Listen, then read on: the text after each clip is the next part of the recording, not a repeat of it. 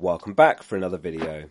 It's time for the Gameweek 35 episode of The Experts. A big thank you to all the experts for getting their answers in at short notice again, with Gameweek 34 wrapping up on Thursday, and the deadline to submit their responses was only Friday morning. This series consists of hundreds of participants, including a bunch of top all-time managers and content creators. So if you'd like to improve your rank and get help winning your mini-league through valuable experts data, make sure you're subscribing. With that in mind, if you'd like to enhance your FPL experience for what remains of the season and beyond, the Fantasy Football Scout members area has all the tools you need. It's updated after every match with data. The custom data tables are an absolute game changer.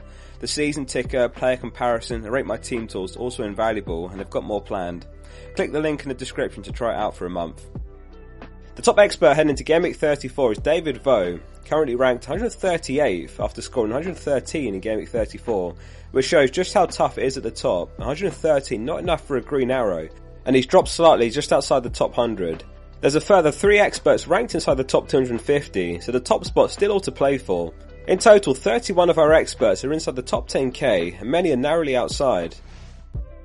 Next up is the transfer activity among the experts, and this week clearly a week to roll if possible. 77% of rolling the transfer into Gameweek 36, which is a small double game week for Brighton and Newcastle.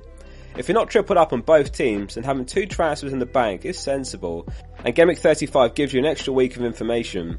In particular, if we get any clues about how Newcastle might line up, that will be invaluable. Isak and Wilson both smashing it recently, but have both taken turns starting games. There's some speculation that Isak could even start down the left, dependent on St Maximin's availability. There is of course the bigger double to follow in Gameweek 37 as well, so if you did roll this week and then spend one next week, then having 2 in the bigger double is very solid play to end the season. We've only got 4 or 5 transfers left maximum, so we have to spend them carefully. 19% are making 1 transfer, 4% are making 2.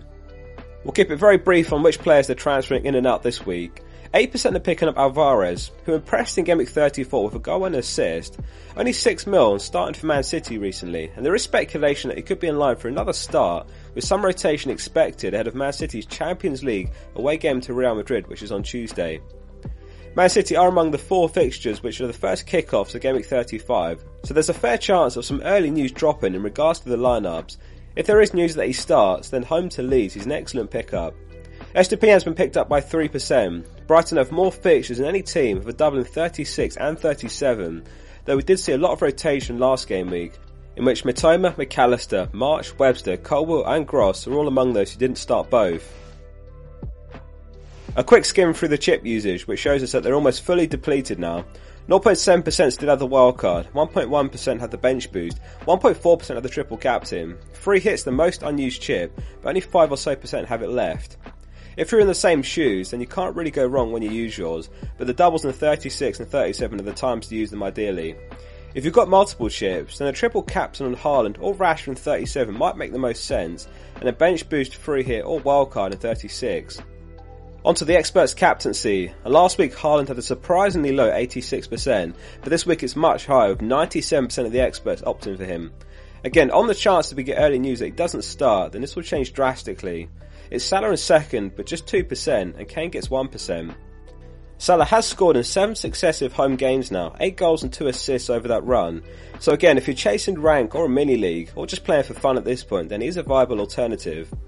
However, Haaland's form is undeniable. Over his last 7 home games, he also has 8 goals but 4 assists, so just a couple of assists more than Salah. However, he has scored in his last 6 games in a row, home and away, 8 goals and 2 assists. Whatever way you frame it, he'll be the most popular pick, and the risks are there if you go without him. And just as a final thought, if there is news of a Haaland benching, have a think in advance what your alternative plan is. Who do you captain instead? Do you risk benching Haaland? Always plan to help avoid last minute panic and cover all eventualities. If you found this video useful so far, please drop it a like and consider subscribing to support the channel. So we're on to the experts team reveal, which is built from the team of their highest owned players among the experts, a consensus team in a nutshell, which is as follows. In goal it's Kepa, a back three of Estupiñán, Trent and Shaw. In midfield it's Grealish, Mitoma, Salah vice captain, March and Rashford. Up top it's Watkins and Haaland captain. Haaland back on top as the most owned player now. Incredibly, one single expert doesn't own him, so he's 99% owned. Rashford 95% owned and Salah 87% owned. It's a switch to a 3-5-2 for the run-in, with Greenwood last on the bench. We've seen a bunch of formations used throughout the season. Back at the very start it was a back five when it looked like the value was in the premium defence. Right now it's undoubtedly in the midfielders, hence the midfield five. Each game week we ask the experts to send in their insight and tips for the game week ahead. Andrew Debenham says, early team needs will be key. Expecting team rotations, so getting the bench order correct could be huge. Rick Core says, if you can roll the transfer this week, it's a good idea with 2 doubles ahead. FPL Charminator disagrees and is bringing in Alvarez, says, it's the final run-ins, each transfer should be used to identify the whole potential for a week. Man City vs Leeds looks to be the pick of the games this week. I won't recommend rolling transfers now, and the target should be to get 6 double Game Week players in Game Week 36 and 37. Vitesse says, expect reduced minutes for Haaland on Sunday, however he could do lethal damage to Leeds, also if he only gets 30 minutes. If you have Kane, I would captain him over Haaland. Very Messy agrees, says the 2 double Game Weeks for Brighton aren't great, and you never know which of their big 4 are going to hit. Haaland seems due for some half-time subs, or maybe even a rest, so I'm captaining Kane and praying that Fernandes is a bit of a differential that comes through. Hot Nights United says, never trust Pep, he has his own agenda where he just wants to mess FPL managers' heads. And lastly, FPL Fish says, I'll be watching Focal's livestream on Saturday looking out for City leagues. Have your plans ready in case we get some news that will affect your team, such as a Haaland benching. Fingers crossed the servers don't die. On that note, make sure you are subscribed to the channel for a big stream on Saturday. See you soon, and as always, thanks for watching. Sports Social Podcast Network.